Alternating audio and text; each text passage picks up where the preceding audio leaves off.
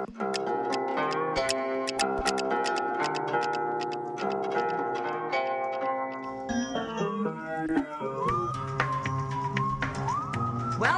to Make That Paper, the show where we talk about all the crazy jobs we do to make the cash we need to pursue our artistic dreams. And to save up, just in case whispering scholarship into our sleeping child's ear doesn't eventually pan out.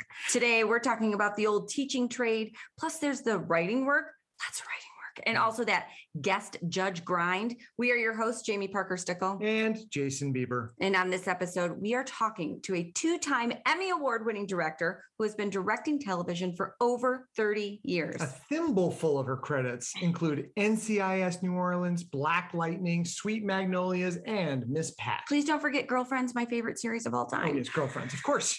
Oh, of course, Girlfriends. Of course. Her short film, Straight A for the Gay Guy, won Best Mini Short at the California Independent Film Fest, where she also premiered I Heard Something, a thriller that went on to play festivals internationally. And on top of that, she is one of the finest teachers of acting on the planet.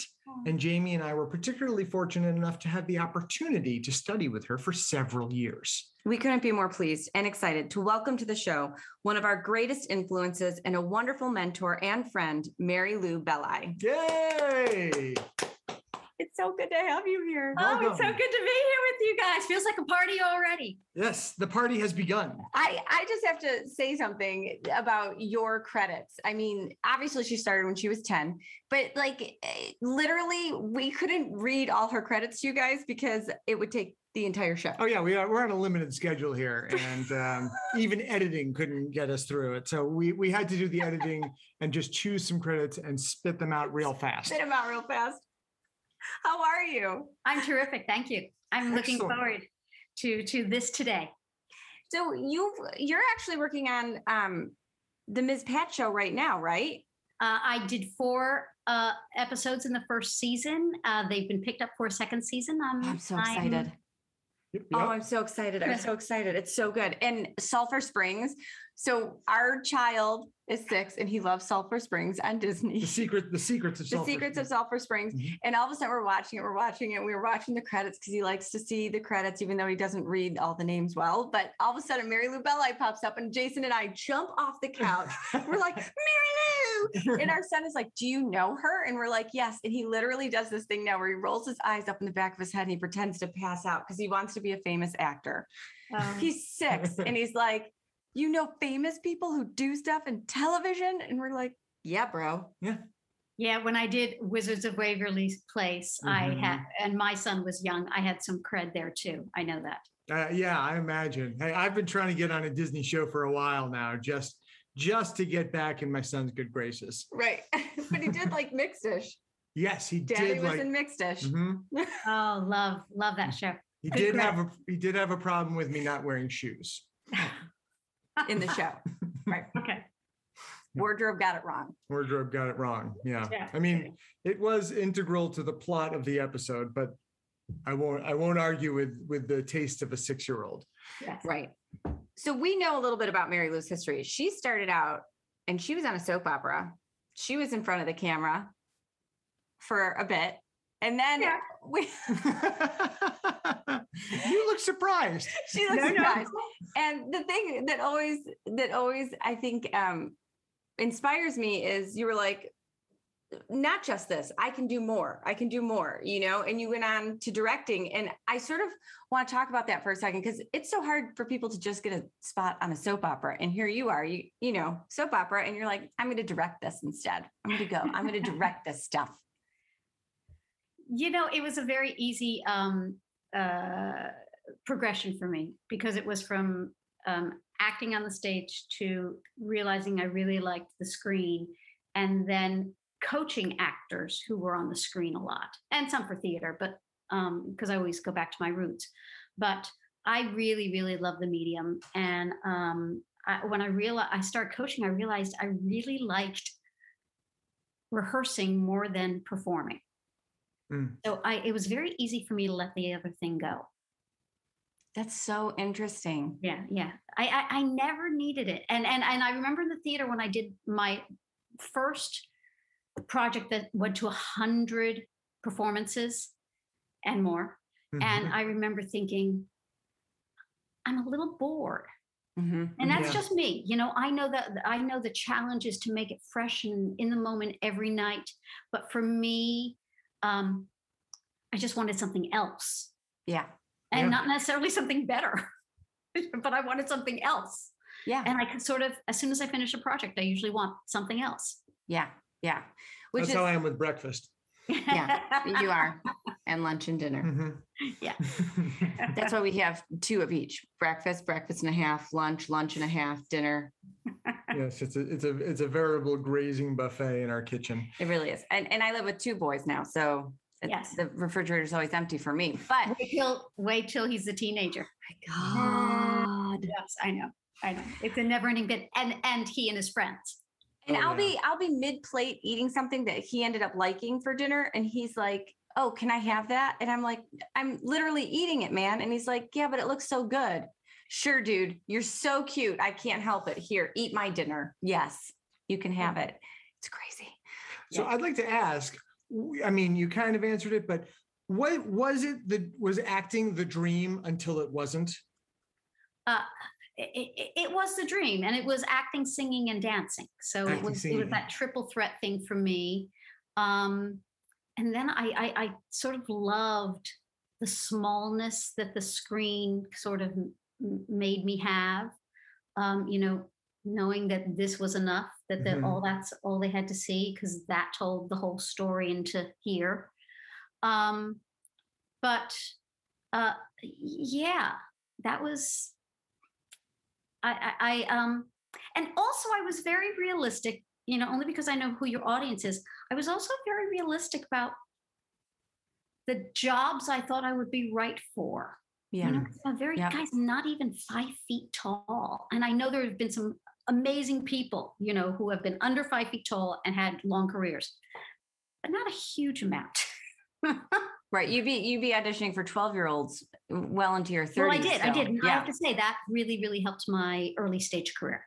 Yeah. I was playing far younger than I was, and consistently auditioning for younger people, where my uh, height challenge was in my favor. Yeah. Well, I think there's something about Mary Lou, and I don't know if it's when we met you in your career or if this has just always been who you were, but you're such a leader.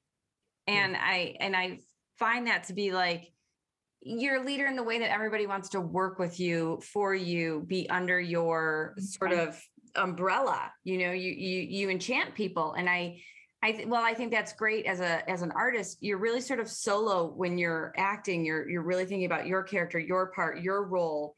But when you're a director or even a coach, you are really, putting your gifts out there for people. Yeah, and I have to say, and I think it's harder than directing. So You think that acting is harder than directing? Yeah. Oh, wow. So much. But I also looked at my skill sets. So Mhm. I am a born leader. I was the fourth of 5 children, but I was like the bossiest in the family. I believe Yeah, that. I believe it. And the 3 older ones were brothers, and Wow. formidable brothers. Wow. Doctorates, and um, m- uh, and my other skill set is I'm ridiculously organized. Yeah. And those two things, being a leader and being organized, really play into the skill set I have as director. But add to that the fact that I love stories. I love Yeah. stories more than anything, which is interesting that I didn't go into writing, but Yeah. that's the whole, like, why that didn't happen.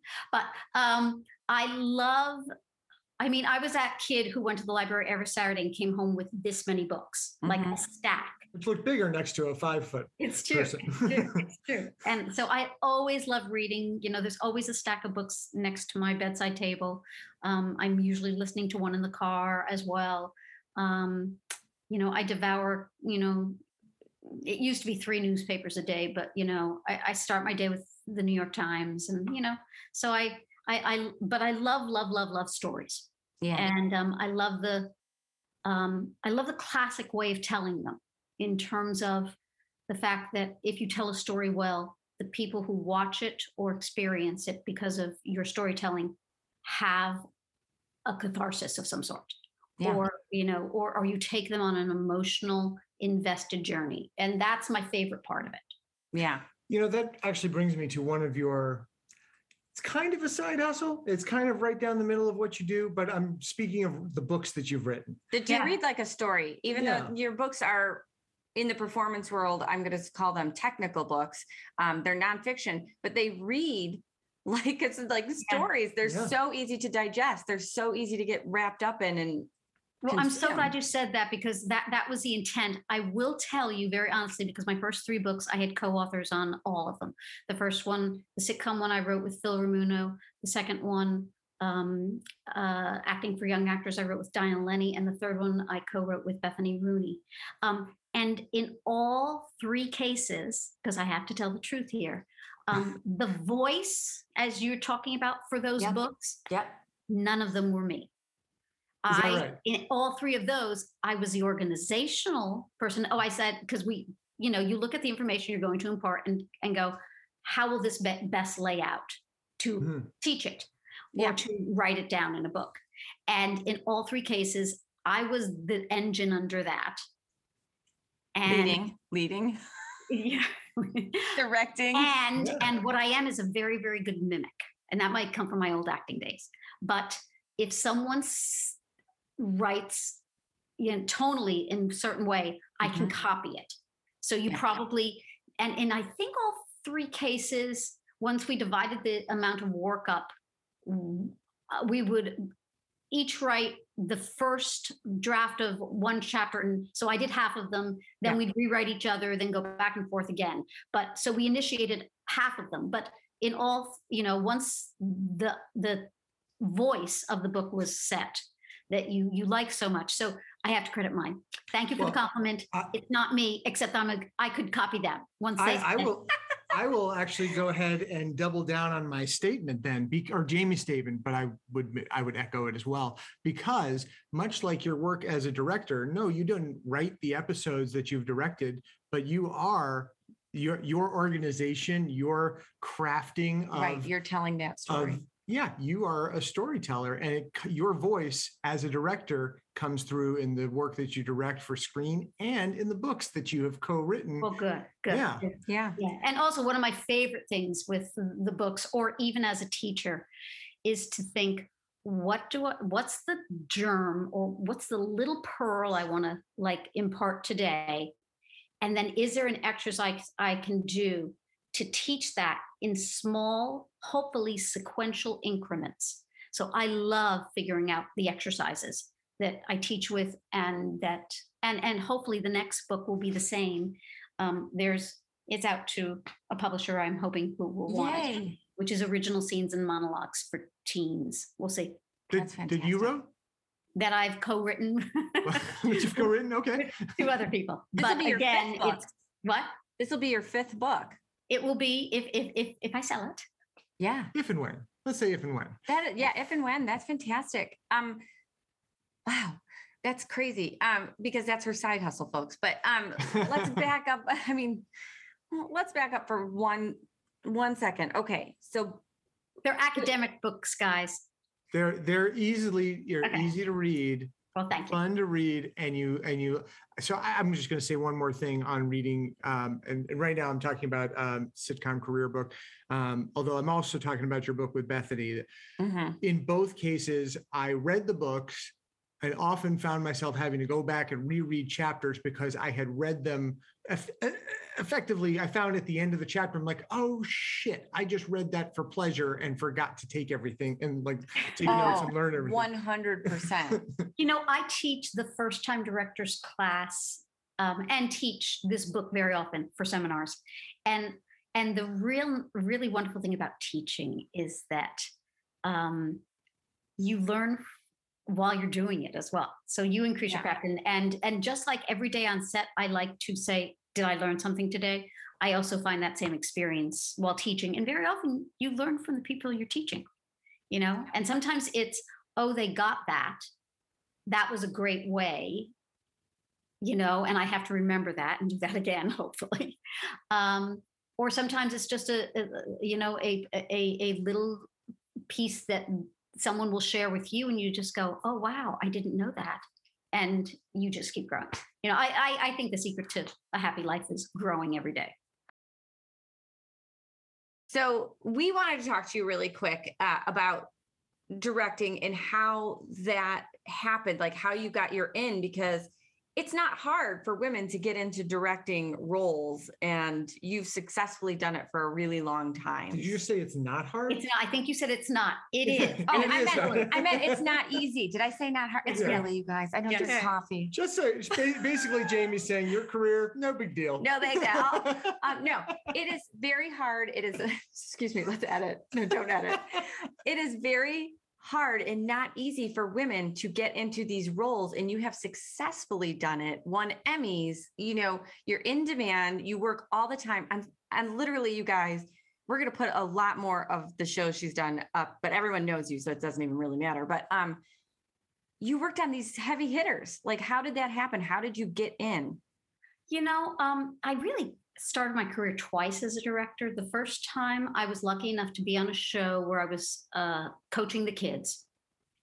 And in the first case, there were directors who were directing most of the episodes who kind of took me under the wing. The first one being my co-author on the Sitcom Career Book, Phil Ramuno, Nice. who, allowed me and supported me as I would sit down, because once they trusted you with the acting part, it was then, do you know what the cameras have to do? Mhm. So I would sit down and do shots with him. Not this kind. Not the drinking kind. Later. Camera shots, guys. Camera shots. No, I partied with Phil too. Luckily, it was like one of those thing where our husbands and wives and the four of us loved to get together. I was going to say the last chapter of that but we book won't go really into that. kind of fell apart. Yeah, and then the second person for that who sort of refined my eye, because I was going from tape to film, was Michael Lembeck. But that was the first part, and then the second one were a bunch of directors in single camera who, again, there was a wealth of knowledge that I really needed to do that job effectively. And a lot of it was self-taught, going to the AFI library and just sitting there and reading books or listening to lectures that they had on tape, she says in the back. And then Bethany Rooney, amongst some other very, very prominent, both men and women directors who allowed me to shadow them. So that was sort of my autodidactic education. But from being on so many sets, I had a working knowledge of what I didn't know. Yeah. And also just to kind of augment that, there were myself and two other people, a script supervisor and another stage director who had done some television. And we actually went to a script supervisor who specialized in film and specialized in teaching people like us what we didn't know to fill in the gaps. Wow. And that was really, and we paid for those classes. And that was really, really smart and targeted to say, okay, teach me about sequencing a chase. Wow. So things like, and giving us homework of, things to watch and watching some stuff in class. So it was really, really helpful. Wow. That is, I would never think of a script supervisor as, Script supervisors are the angels of the set, and incredible. Not nearly as honored and respected as they should be, because, and I think one of the big reasons was they were considered secretaries. Right. Yeah. I literally worked with, one of Hitchcock's, script supervisors. So I later worked with on Major Dad. And she taught me crossing the line. Oh my gosh. If you're a director, you know what that is. Yeah. Yes. If you're an actor, you should know what that is also. Yes. That's incredible. Like, I think script supervisor always is the hardest job. I'm like, I don't know if my ADD, which I don't even have ADD, but I just don't know as a normal person if my ADD would allow me to have the eye and patience to be a script supervisor. Yeah. It's Well, a it hard takes- job, and they really are doing 4 or 5 jobs simultaneously. It's You know, crazy. besides doing continuity and writing down blocking and lining their pages to say it's this shot, then this shot, then this shot. And I mean, they have eyes and ears in the back of their heads. I don't Wow. know how they do it. And you're right, Jamie. It's a ridiculously hard job, and I respect everyone who I've ever encountered doing it. Yeah, that's incredible. Did you start directing when you were in New York, or did that happen when you got to No, LA? that happened when I got to LA. Okay. And what happened was I was working on a show where I was actually, they called me a stand-in for the kid, but it was nice. It's a nice cushy job on a sitcom where I was getting a weekly SAG salary. Nice. Never got on camera, but because I was standing in when the child was in school, I had a lot of time rehearsing with the adults. And soon after, when the adults saw how I interacted with the kids when they got back, I ended up being a longtime coach for at least 2 of those people in the first sitcom I ever worked on. Wow. That's. Can you tell us a little more about that? You said you directed the kids when they came on set, so you would basically. I would be doing their part, and then I Mhm. would impart what the director had given me if they had been in school and weren't able to rehearse every scene. Got it. You know, and not that the director didn't do things like that, but I was augmenting. And in almost all cases, I was trying to echo exactly what that director had said so that the younger actor wouldn't be confused by, you know, multiple ways of hearing something. And here's the wonderful, wonderful kind of full circle. The child who I first stood in for is a wonderful actress named Megan Follows, who a lot of people knew from Anne of Green Gables. Oh She was my in- gosh. Yes. She's my favorite. I know, she's amazing. And then she was, I mean, one of her recent roles was the Queen on Reign. Yes. Yes. But she also directs. She's a director Yes. now herself, and I'm so thrilled that that's come full circle, and that Megan has become, you know, has fulfilled. Now, I can't take the credit for that, you know, in terms of her becoming a director. You know, she comes from a real big acting family, and I think her dad was a pretty prominent actor director as well. Last time I looked, yes, because Yes. you know I like to stalk people I like. I'm Yeah. like, let's look what your background is. That's so funny. Rain was great, and then it just canceled, and like there was no ending to it, and I was like, I just thought it was fun. It's a really fun show. I wanted to. So I'm gonna ask a little more just about, because it's funny. Previously, you described the job as coaching kids, and then you clarified or rephrased it as being the stand-in. And I recently, well, my most recent on-set job was on Mixed-ish, and I was doing several scenes with the kids on that show, and so I was also working with the stand-ins. And I feel like what you're describing of really coaching them and conveying to them their direction is more than I've seen other stand-ins do with the child actors. Would Yeah, you say well, that- you know what? There are people who are only stand-ins and are there for lighting purposes. Yes. Right. Yeah. And then, you know, I was when they realized how much they were paying us on a SAG salary, they changed our names to staging assistants. Got it. And Yeah. we got way less and no union benefits. Wow. But so you know, I really became more of a dialogue coach. Mm-hmm. Yeah. You know, and that position still exists a lot on children's shows, and I have seen a lot of successful dialogue coaches go on to be directors. Yeah, that makes Because sense. so here's the job. They trust you with making sure you are augmenting getting the performance out of the kids, Mhm. especially when the director is off doing something else. And not that you are directing, you are not. You are there as the helpmate of the director. And I love having dialogue coaches on my sets. Yeah. But once you have that trust, because hiring a director is, you're spending a lot of money, you're giving that person a huge amount of responsibility, and the job has to get done well. One of my wonderful a person I was a dialogue coach under, a wonderful director named Steve Zuckerman, used to say, he gave me lots of advice, and it all was good.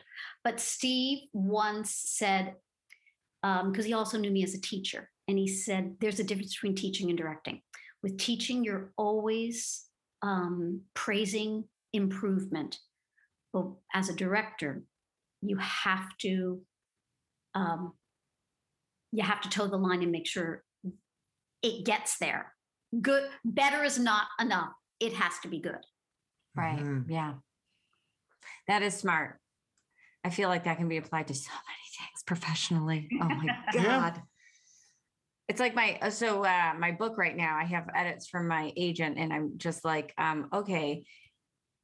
And it's the same thing. She's not going to praise me for my improvements because she's already picked me up. Now we're going to go to publishers. And so it has to toe the line. And is it a piece of fiction?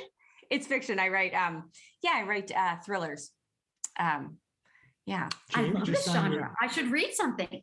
Yeah. Jamie just signed with a very big agent. She's very excited. And we're very excited. We're very excited. Things are happening. But it totally you just hit home, and I'm like, oh shit, we got to hang up. I got to go work on my edits. I'm just kidding. But that's how you feel. We've got you for the hour. Jesus. But it totally, that sinks in. And I want to transition really quick from your role as a director into another side gig of yours, which is teaching. And anyone who thinks that those who can't teach, you're fucking wrong. Those who can and want to give back and see people do their best, teach. And that's who Mary Lou is. And that was a lesson she taught me. Like, here is this prominent, prolific director who is giving back and teaching because she wants to give that to other people. It's a gift. It's a gift. It does feel like gift. you're doing community service. It feels like you're doing community service. But you can't imagine how rewarding it is as well. Yeah, I imagine. And to spot talent. And for me, it's like a puzzle, just like directing is a puzzle. So I look and go, ooh, this stuff is already grown and nurtured, but this piece needs a little bit of growth, because when they all then fit together, the whole package is there. So for me as a teacher, it's about making sure the whole package is there, and seeing everybody as an individual. Even if someone in my class, which you guys know, might be doing the same exercise, what I'm tweaking in that same exercise with everybody, with each individual, is different. Yeah, 100%.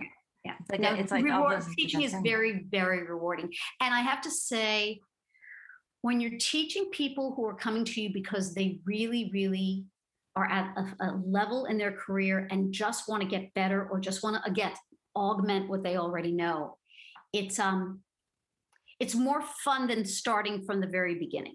Mm-hmm. And it's also, when people know what they know and then know what they don't know, and want to learn that second half, it's actually easier than saying, here's the whole feast. Mm-hmm. Because it sometimes as a teacher is a little frustrating when you say this is the whole feast and you go, no, don't eat dessert first. Right. You gotta, and between those courses, you need to cleanse your palate, or all those. I don't know if that's a good food analogy, but it's about one of the most rewarding things I do now is teach the first time directors class, which is mandated by the Directors Guild for any person directing their first episode of television. And everyone who gets into that has a deal memo. They know they're about to start directing. Yeah. And no matter what they've done before, if they've been a stage director or a film director or a documentary director or the script supervisor or the director of cinematography on a show before, now they're coming into the director seat. And all of a sudden their thirst for what they don't know and know they need to know is very, very acute. And that's a great, that's the best class to have when they go, okay. No. So their questions are very specific and very pointed. But what if, but how about this? And that's fun. That's great. And they're just pumping you for specific knowledge. Yeah. And also, it's one of the few times I get to work with other directors. Bethany Rooney and I teach together a lot. But the first time directors class is always taught, well, nearly always taught, unless it's a one-on-one, with 3 directors simultaneously. So this is not the program you do at Warner Brothers or No. That's what I teach with Bethany. But the first time directors class is it's 3 colleagues working together, and sometimes we disagree, which is even better. Like, no, I don't do that. You do that. So it's fun. I mean, the last time I taught it was with a great director who I've taught many, many times with, and I've done it multiple times with. I did it with Fred Savage and Andy Wolk the last time. Wow. Beautiful. And it's like a party. It's a directing That's so party. fun. I love that. And you also have taught at USC, directing at USC. And are you still teaching at USC? I'm not teaching at USC anymore. I miss it. And especially the last class I taught there was, it went through 3 different schools. It was designed and thought up by Jack Epps and Barnett Kellman. And it mirrors Saturday Night Live. So improv, acting students from the theater school, music students who were the musical guest. It brought in a host, a celebrity host who was not a student. And then there was a writing class, a directing class, and an acting class. That's brilliant. And then the class that was part of the TV station. Yeah. That did all the broadcast things and running cameras.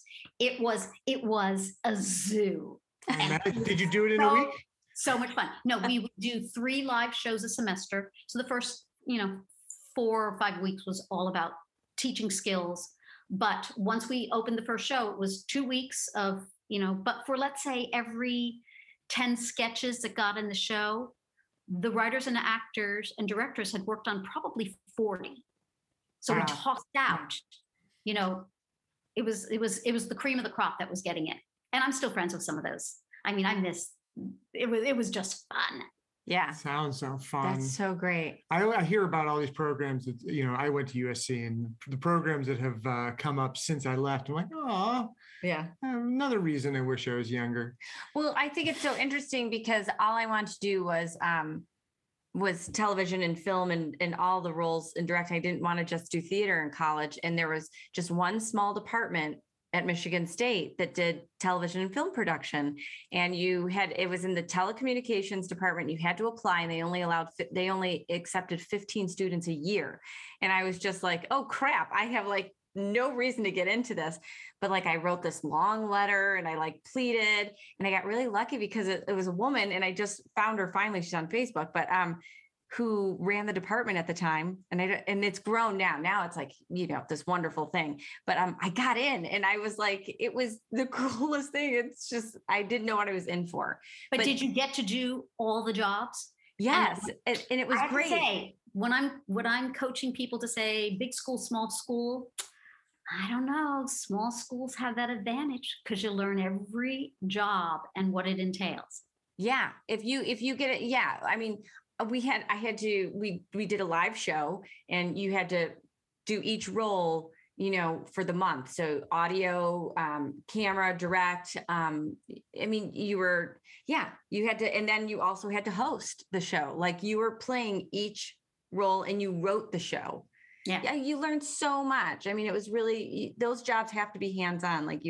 You can't just teach that, learn it on a podcast. You have to be hands-on. I also think experiential learning. There was something, I think it was yesterday morning, thinking, I really learned to I have to learn how to do that. And I thought, I could Google it and watch a video. But what I really, really want is somebody to just show me. In fact, guys, I'm so embarrassed to say this. I'm just going to say it. Every time I go to the post office, I usually come home and do a survey.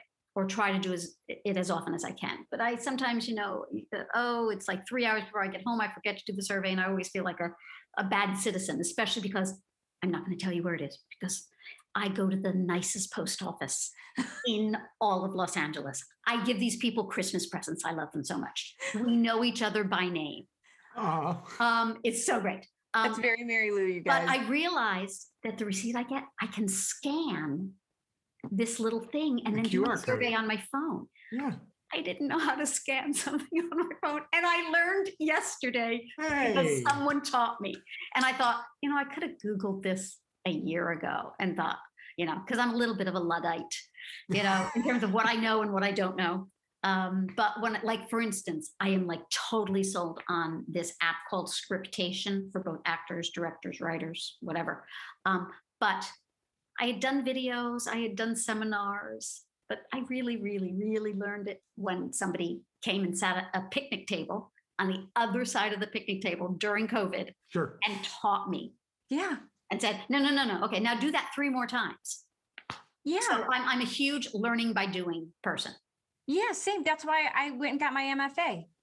I didn't, I can read all these manuals on being a better creative writer. Like I can just keep writing. I can just keep putting my stuff out and trying to get published or trying to get representation. But at the end of the day, people say, why get an MFA? Why get this? Like it's a waste. Just do. And it's like, no, sometimes sitting at a table and having somebody tell you specifically, technically what's wrong and what you need to adjust is the only way that some of us are going to get better. And I want to be better in that way. I want to sit down and actually go through the process of getting better, not just, figuring it out. And know what's the problem you fixed. Yeah. So that you don't make the same mistake again. Oh, exactly. Yeah. Exactly. It's not just a matter of putting in, the search count on my word program just and seeing that I overwrite the word just. I start every sentence with just 87 times. Like that's not making me a better writer. You can do that?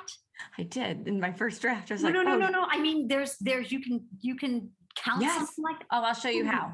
I'll come over and show you how. That. You sit across from on the park bench. Yeah, I'm gonna come over. I'll get my COVID test. But yeah, I mean, I agree with you, and that's the one thing like that I think is so great about you also teaching.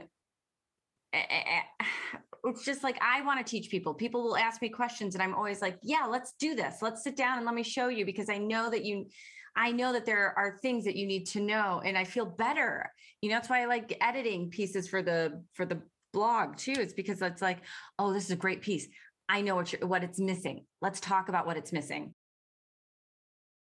I was going to say, when working with kids too, I always saw my role as not just their director or their coach, but their teacher. So if someone had been with me for an entire season and they hadn't acquired some craft, and does it take longer? Yeah, it takes longer to say, this is the adjustment I want you to make, but to say why, and for them to go so that, or relate it to, this is just like that line 2 weeks ago in that episode. Do you remember what we did with that?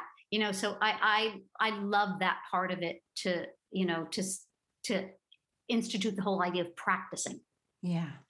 Brilliant. I was going to say something that I learned from both of you is about the value of doing the work, because that shows. Anything less than having given 100% before you come to set will show. Yeah. Well, there's homework to be done, but also, Jason, I remember how great it was when you did the Warner Brothers workshop for us, right? Yeah. And when you came out as an actor, and wasn't that interesting to do a scene with like the same scene with the same scene partner 5 times, but with 5 different directors. I'm incredible. It blows your mind. It's a nice gig for an actor. I wish I could pay. It pays better, but hey, I'm just so glad it pays it all. But I would do it for free. Don't tell anybody. Don't tell Warner Brothers. But that's actually the perfect example of when having done that homework, the importance of having done the homework, because you can kind of get your lines, know them well enough, because have them married to the choices you made. but you start working with 5 different directors doing it 5 different ways. You have to know that you have to be able to do it 5 different ways. You have to, it has to be muscle memory. It has to be just there. And Jamie, you too. I mean, you had that same experience doing that. Oh, yeah. And sometimes it's not just nuance. Sometimes that director will make you cry in the middle of the scene. Yeah. You're like, why'd you bring up emotion? I didn't know there was emotion behind this. Yeah, it you know what? It blows your mind. It blows your mind. And you understand It's better. acting so hard, guys. Yeah. I'm telling you, it's harder than directing. Yeah. My directing colleagues might not agree, but Well, unlike every other professional situation where you just have being professional means keeping it together. In acting, being professional means being able to completely let yourself go and still perform. Yeah. yeah. I always say it's like when I stopped acting, I said, I wasn't willing to jump off the cliff anymore. Yeah. Yeah. It's doing that every second. That's the job. Yeah. Yeah. Very. Yeah. It is. I agree. I miss doing it more. One more thing that I wanted to just talk to you about is also a side hustle, and something you've mentioned already on this podcast, but is the work you do with DGA, the work that you do in mentoring, because you are an incredible mentor and you continue to give such a gift of yourself, paving the way for other directors, not just teaching people in classes, but these other programs that you're a part of where you're fostering new talent. And just along with it, and it extends beyond just the DGA and directors. I mean, Mary Lou has mentored actors. She has brought them into her world and into her life. And she is, you've really fostered people's passions in a way that, makes them see bigger pictures for themselves. So let's talk about that, because you are special. Because I changed careers, and if you go from acting, singing, dancing on stage to TV, and then you go to just acting on TV, because I don't think I sang or danced on television, and then go to coaching and directing, and then directing sitcoms to directing dramas. I've changed careers many times. Yeah. And with each of them, it often has been a refinement of what I wanted to do, what I thought I was good at, or that thirst for, I want to learn something else so I can do something else. And what I see, Jamie, is the same thing in others. So, for instance, on one of the first shows I directed, I remember an actor, and he was a pretty famous actor at the time, and he was playing one of the dads. So it was mainly a kid-centric show, and he had it was a utilitarian role, which he did really, really well. But he saw the whole picture, and I went, he's going to be directing. I won't tell you who it is. He's a huge director and has been for decades now. But I can also spot that person who I go, I'll tell a little story. It's not about me. I just went to see Respect, the new Aretha documentary. Yeah, the Aretha film, the narrative film. Yeah. And the woman who directed it got on stage, and she talked about the teaching mentor she had when she was an actress, who kind of went, we think you should be directing. We want you to direct something, for us every season, and wow. So I looked at my husband and I went, I think those were our friends too. Like the person I got my equity card with was one of those teachers of hers at Brown. Wow. And I called up our friends, and said, was this you guys? And they sent me back pictures of opening night of Respect in New York with them flanking her. And it wasn't them who had, this is something else we think you would be good at. Wow. Yeah. And not that, and some people, I have to say, very successfully keep both hats on. And they skirt back and forth between being an actor and a director, and juggle, because, not every show will let you do both. And you can rarely do both full time. So, choosing between them. But they are also two skill sets that complement each other.